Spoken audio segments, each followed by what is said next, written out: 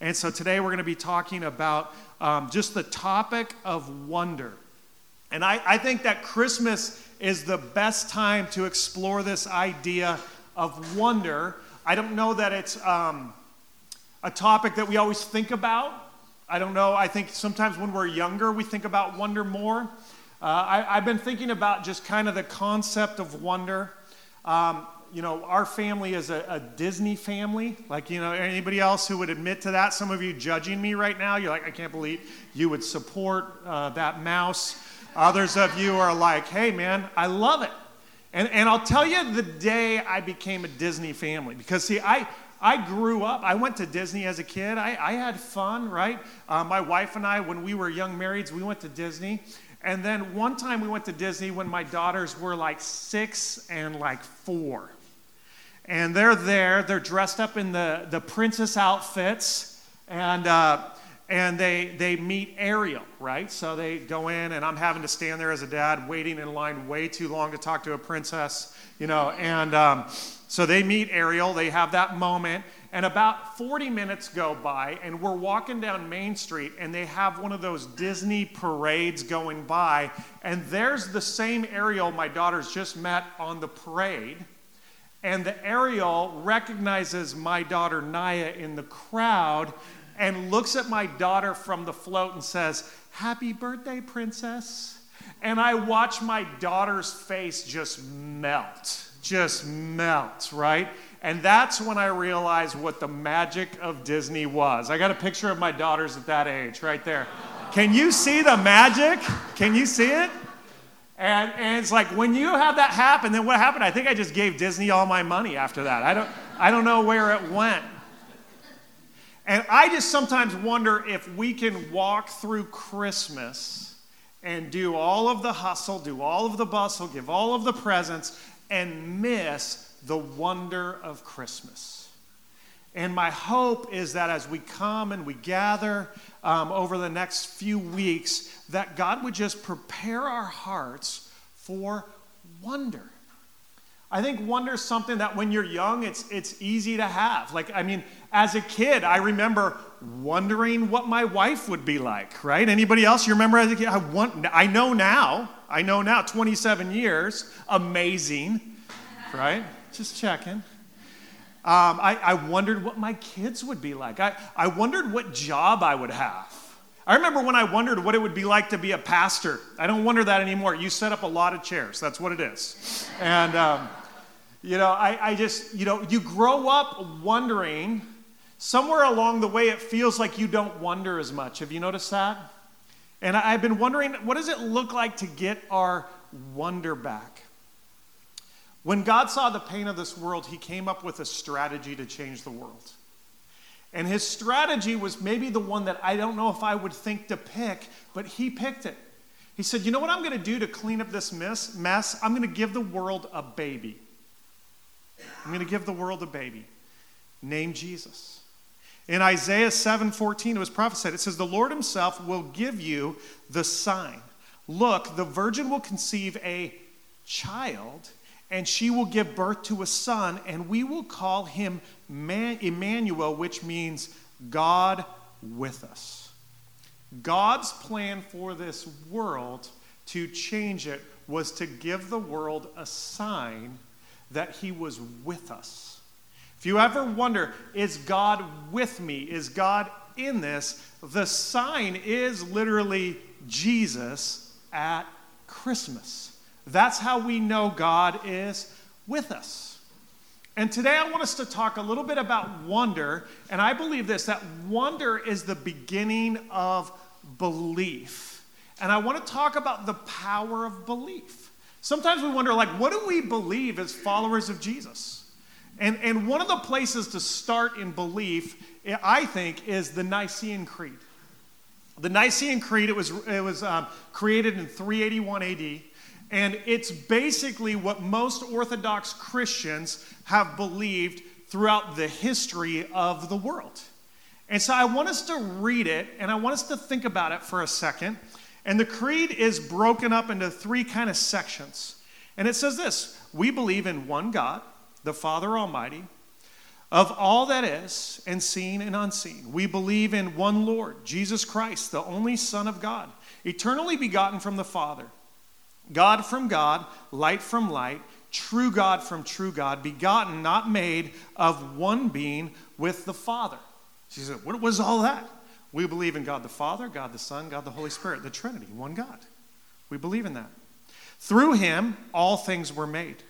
For us and for our salvation, he came down from heaven by the power of the Holy Spirit. He became incarnate from the Virgin Mary, and he was made a man. That's the story of Jesus. For our sake, he was crucified under Pontius Pilate. He suffered death and was buried. On the third day, he rose again in accordance with the Scriptures. He ascended to heaven and seated at the right hand of the Father. He will come again to glory to judge the living and the dead, and his kingdom will have no end. We believe in the Holy Spirit, the Lord, the giver of life, who proceeds from the Father and Son. With the Father and his Son, he worshiped and glorified. He has spoken through the prophets. We believe in the Holy Catholic Church, which means the universal church, not just Catholicism, and the Apostolic Church. We acknowledge one baptism for the forgiveness of sins, and we look for the resurrection of the dead and the life of the world to come. Amen. This is the creed. When we talk about what do we believe, as a follower of Jesus, my journey has been to learn what this means and to learn what I believe. When you look at it, you use the creed, and one theologian said the creed is a little bit like your luggage that you take on vacation. Right? You don't bring your entire coat closet and everything in the closet with you on vacation, right? You don't bring some of you think your spouse does, right? You're like, you should see my spouse. They don't realize we have to pay for those bags on the airplane. No, the creed is the luggage. It's the core. And if you were to boil it down even deeper, if you go, Brandon, I don't even get everything you just said. You would go, literally, we are the people of Christmas and the people of Easter. Like, if you're to just go, let's just whittle it down to where would I even begin with my belief? The very beginning of belief is literally the story that God sent his Son into the world, which is the story of Christmas. Christmas is where wonder starts. It's the beginning of belief. Now, I looked up, what does wonder mean? It's interesting. In Google, they actually call it a spiritual emotion, which I'm like, I don't know. I didn't even think about the fact that, there are probably some feelings that you can only have when you connect your soul to God. It says, wonder invites us to be surprised by God's mystery, to let God be big, to half understand him. Isn't that interesting? I wonder this Christmas if you said, my goal would be to half understand God. That would be a beginning feeling. God is so big, I can't define him. And to enjoy for a moment how God fills us and this world with beauty. You find wonder when you see beauty. Even when the world around us looks anything but beautiful, wonder leaves us feeling more connected rather than alone in this world. When I read that, I was shocked. Just the idea that wonder could help you feel more connected. It starts because you begin to wonder about God. I remember in my journey as a young boy going to church and being a part of worship services that lasted way too long. Anybody go to those churches? 3-hour church services. That won't be today. You don't have to worry, right? Partly because I experienced and endured that. But it was during that time I remember just years of going to the Christmas Eve gathering. And there was something about that candlelight gathering where there was wonder in a little boy's heart about could God send his Son to this world, and could God's Son not just change the world, but change this boy. And I wonder if this Christmas it would be a season for you to go, how could God change me? How could God change my family? I wonder if he could. I think that the birthplace of wonder is the nativity story. Like it's the story, right? And throughout history, the nativity scene has been recreated in different places with different looks and images. I found some art of some of the, just have you kind of scroll through some of this art of depictions of the nativity scene in different cultures and different places. I don't even know what that one was. I promise that's the nativity. And then one more, this is a New Life version from years ago. We did a series called Peace on Earth. And then there's the, there it is. That's the New Life version of it. And then there is the classic. And my wife, I don't know if you guys do this, but my wife and I, we had in our second year of marriage, we got our nativity scene. It's not a traditional one. It's this Heavenly Angels, Kurt Adler thing, and my wife and I just love it. We set it up every year, and it's just part of our tradition. And it's the nativity story that I want us to take the next 3 weeks and just look at the wonder that exists in this story at the nativity. And so each week we're going to look at kind of different characters of the nativity and see how they experience the wonder of Christmas for the very first time in this story. And this week I want us to look at the shepherds. The shepherds are the first one that heard the news of the sign. And so I thought we would start with these shepherds. In Luke chapter 2, verse 8, it says this. It says, "That night there were shepherds staying in the fields nearby, guarding their flocks of sheep." Now, I wrote down 5 things we need to know about shepherds. Shepherds are kind of interesting.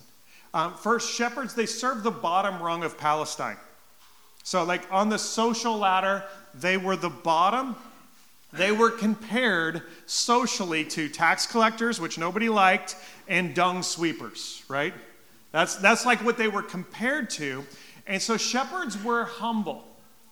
They were protectors. Their job was to care for the sheep. And so they were humble, they were caring, and then they faced harsh weather because their job was outdoors. And so I think shepherds were tough. They were tough. They provided valuable resources for their society. They provided meat and wool. Shepherds were providers. And the last thing to think about shepherds is when Jesus went to describe his leadership style for the world, he chose the idea of the great shepherd. So you take a group of people that were humble. You take a group of people that were caring, that were tough, that were providers, and Jesus says, this is the metaphor for how I'll lead you. I will be the great shepherd and you will be my sheep. In Luke 2, verse 8, it says, there's this moment where the shepherds see angels in the sky. I don't know how many of you have seen angels in the sky. I never have. They had this moment where it felt like heaven was pulled back and they could see a choir of angels celebrating that God has sent his son to this world. And it says in Luke 2, verse 18, it says, all who heard the shepherds were astonished by their story. Some translations will translate this as they all wondered. They all wondered. And it's from this Greek word thaumo, which means wonder, marvel, amazement, astonishment, miracle. It's this picture of gaping. Like, did I just see that? And I just wonder, are there moments in your life where you feel like heaven was pulled back and you got a picture of what God was doing in your life and realized he was with you, and you begin to wonder or gape or were amazed that God has been so good in your journey? If you've lived life for any length of time, you'll know there are moments where you feel that gaping glory from God, and then there are moments where you're like, God, where are you? I thought you would be here on this day in this moment. Wonder. What does wonder do, and how do we get it back?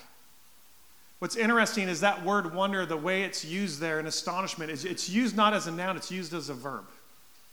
Because I think wonder moves us to action. And what it did is it led the shepherds to go on a journey. And I wrote down as my first point that how we get wonder back, or what does wonder do? I wrote this down, is wonder leads us to belief.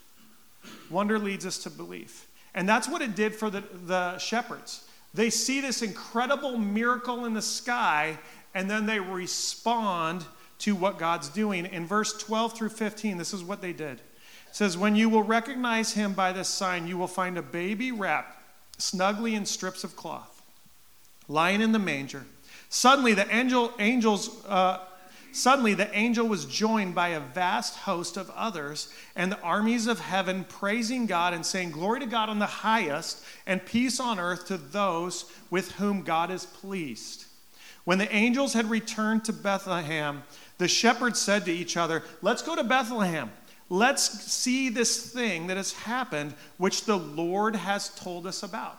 So the shepherds, they see this announcement, they see this choir, and they say, let's go see for ourselves what God is doing in this world. They go on this journey.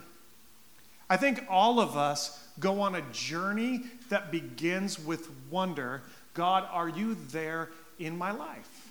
And my prayer for you this season is that if you've never gone on this journey of wonder, that this would be the beginning point for you on this journey. And for some of us that have gone on it and maybe taken a pause, that it would be a moment for us to come back to wonder.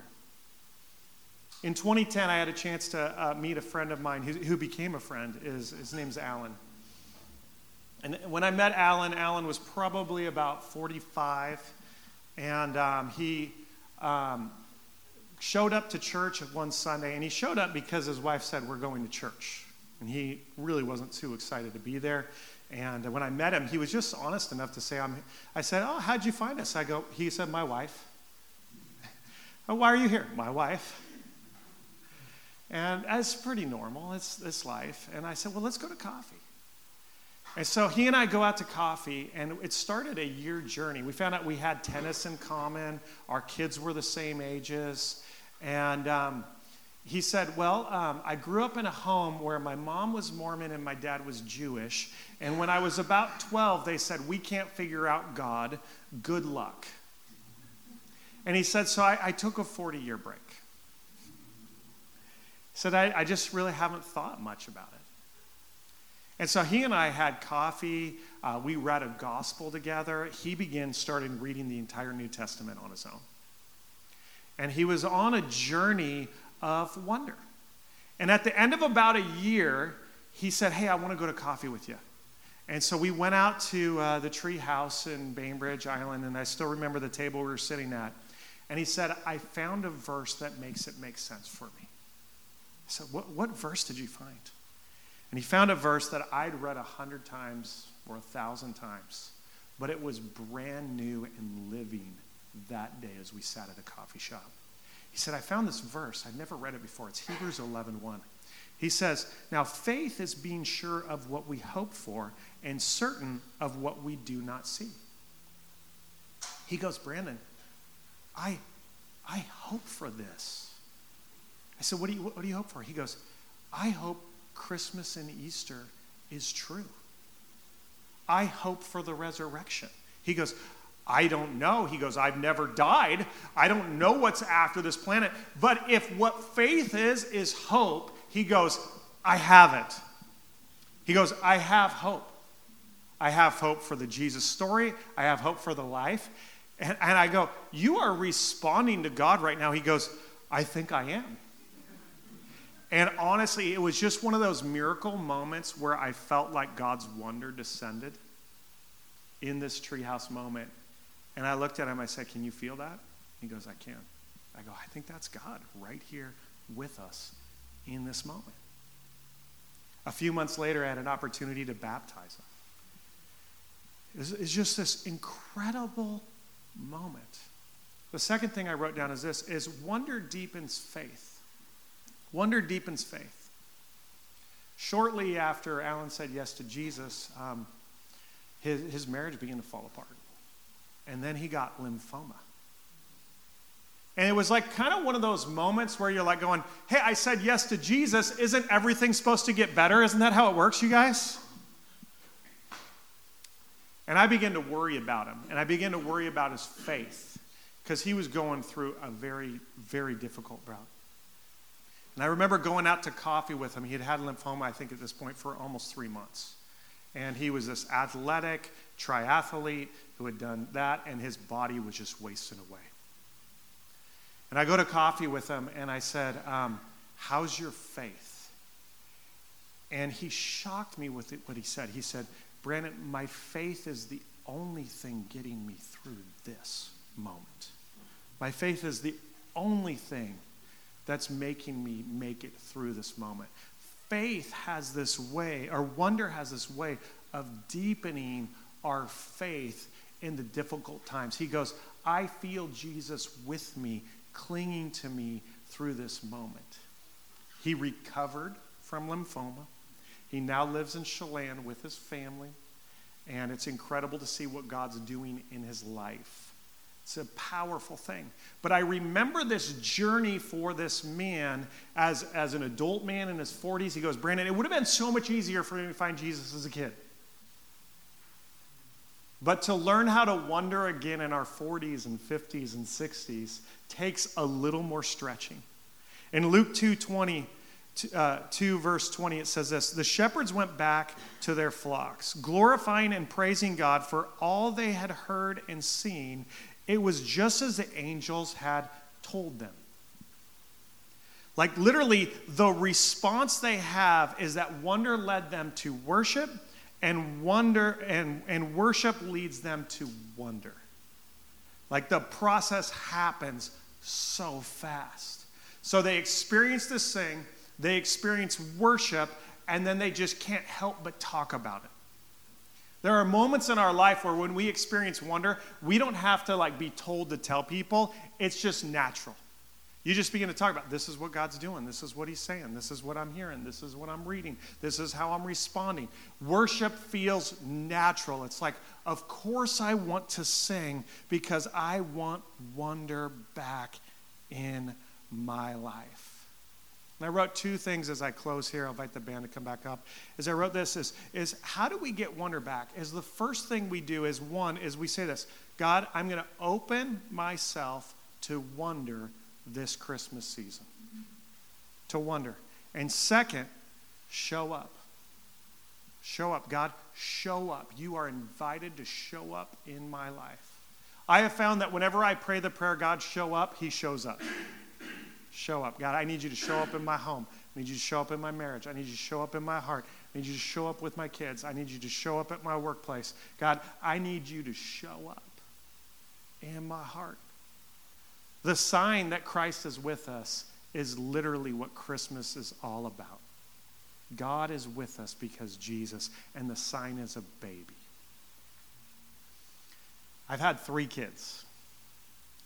And every time I've had kids, there's that moment where the birth happens, and literally there is wonder in the room when a baby is born.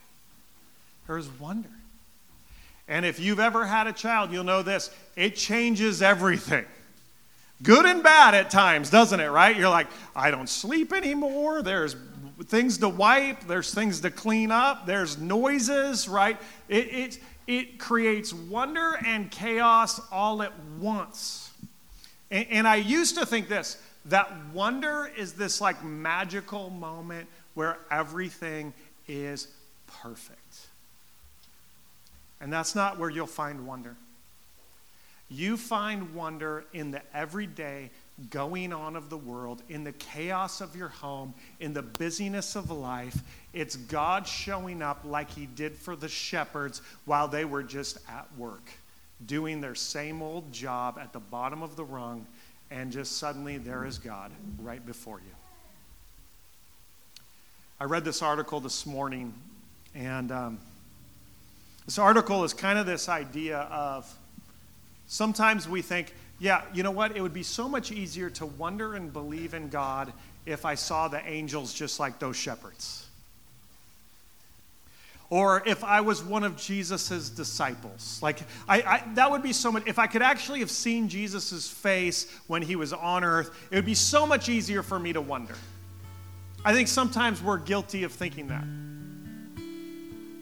But I truly believe this, that it wouldn't have been. It would take the same faith, even after you've seen Jesus, that it takes having not seen him. Jesus even said to one of his disciples, he says, greater faith will be those that have actually not seen me and chose to have faith and wonder and hope. And invite everybody to participate in communion. You can reach underneath your chairs.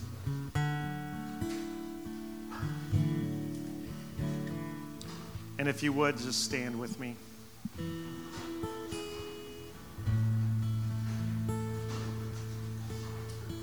You know, you think maybe if I was a disciple and I was at the Lord's table and Jesus literally offered me his body and his blood, saying, I'm all in through this bread and this cup, it would be easier to believe. But what's amazing about that story is when Jesus was offering the bread and the cup, the disciples had no idea what he was doing. In fact, one of his disciples that I love is a guy named Philip, and Jesus literally explains everything that's about to happen and says, I'm going to go to be with the Father, and this is what's going to happen, and he goes, and Jesus literally says to Philip and the disciples, he says, I'm so glad that it's clear for you to see now. And Philip's like, no, it's not. He literally says, no, we don't understand these things that you're saying, Lord. All the disciples knew is they were going to follow Jesus wherever he went. That's all they knew. They were at the very beginning of belief. And sometimes I think that that's the best place to stay. This idea that maybe I could half understand who God is actually an incredible feat. And so today, I don't know what's happening in your world and what chaos exists and what challenges you're facing, but I know that today, when you begin to wonder, you begin to allow God to show up in your life.